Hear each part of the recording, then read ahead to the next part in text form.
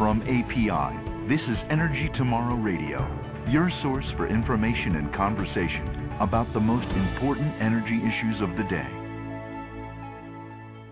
Welcome to Energy Tomorrow Radio. I'm Jane Van Ryan.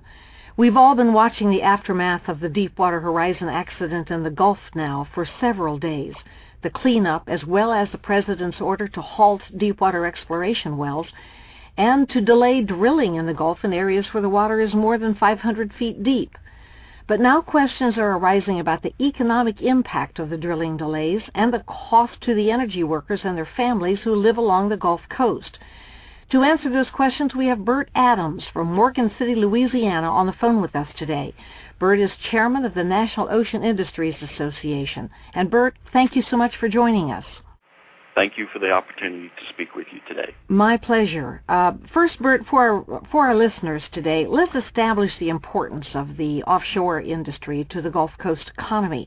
How many jobs in that region actually depend on the oil and natural gas industry? Jane, the Gulf of Mexico is the heart of the American offshore energy industry, plain and simple. The energy industry is extremely important to the livelihoods of hundreds of thousands of Gulf Coast residents and is a huge source of revenue for the Gulf state governments. The offshore industry is responsible for nearly 200,000 jobs in the Gulf of Mexico alone. Of those 200,000 jobs that are related to all aspects of the industry, there are 35,000 people working offshore each and every day. And how important would you say the Gulf is to domestic oil and natural gas production? The Gulf of Mexico is an extremely important source of energy for America.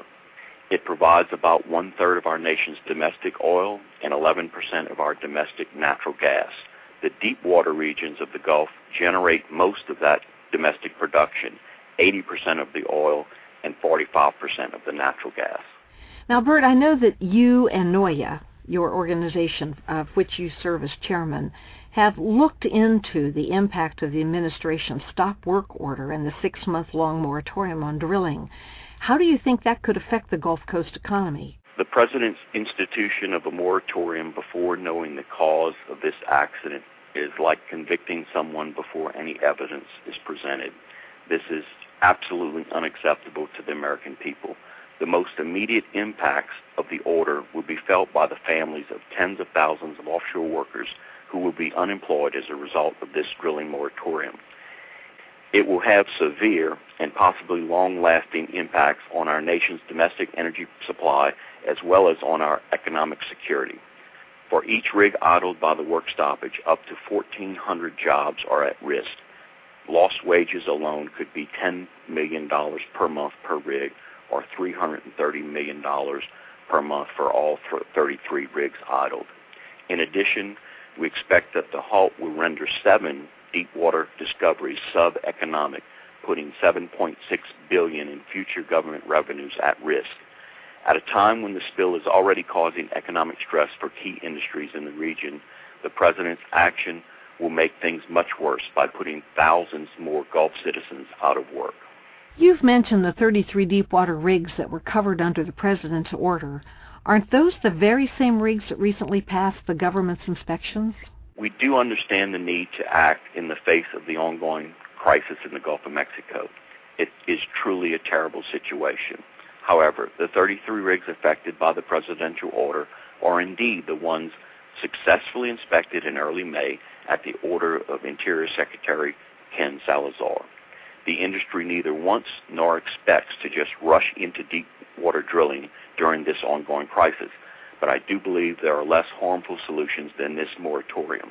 For instance, increased inspection and recertification of equipment would be an acceptable compromise. In addition to serving as chairman of the National Ocean Industries Association, NOIA, you also are CEO of a company that's in the oil and gas industry, correct? Yes, OGRS LLC is a private company with financial investments in both the service and the oil and gas exploration and production sectors of the energy industry. Are you concerned about the impact of the drilling moratorium? What's it going to mean for you and for your employees? Of the companies that we're associated with, the livelihood of over 10,000 employees are directly affected. Additionally, the deepwater products and services serve as the crown jewel of many of these companies. Without deep water, many of these companies will not survive. What do you think that's going to mean for Gulf Coast communities, for all the families and all the others that right now are reeling from the effects of the oil spill? Jane, this is a terrible tragedy all the way around. First, my heart goes out to the victims of the explosion and their families.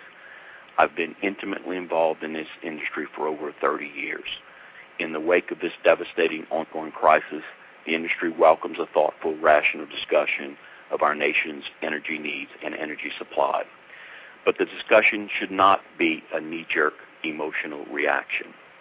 The American people understand that risk is involved in every aspect of life. It is impossible to eliminate all risk. Our collective attention, the industry, the administration, and Congress, should be directed to the immediate need to stop the flow of oil and contain and clean up the Gulf of Mexico.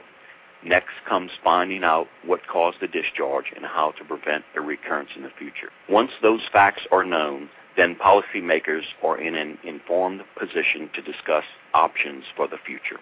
Burt Adams, we really appreciate hearing your observations on this continuing tragedy today. Thank you very much. Thank you for joining us on Energy Tomorrow Radio, brought to you by the people of America's oil and natural gas industry. For more information about this podcast or to submit questions for future shows, visit energytomorrow.org. That's energytomorrow.org.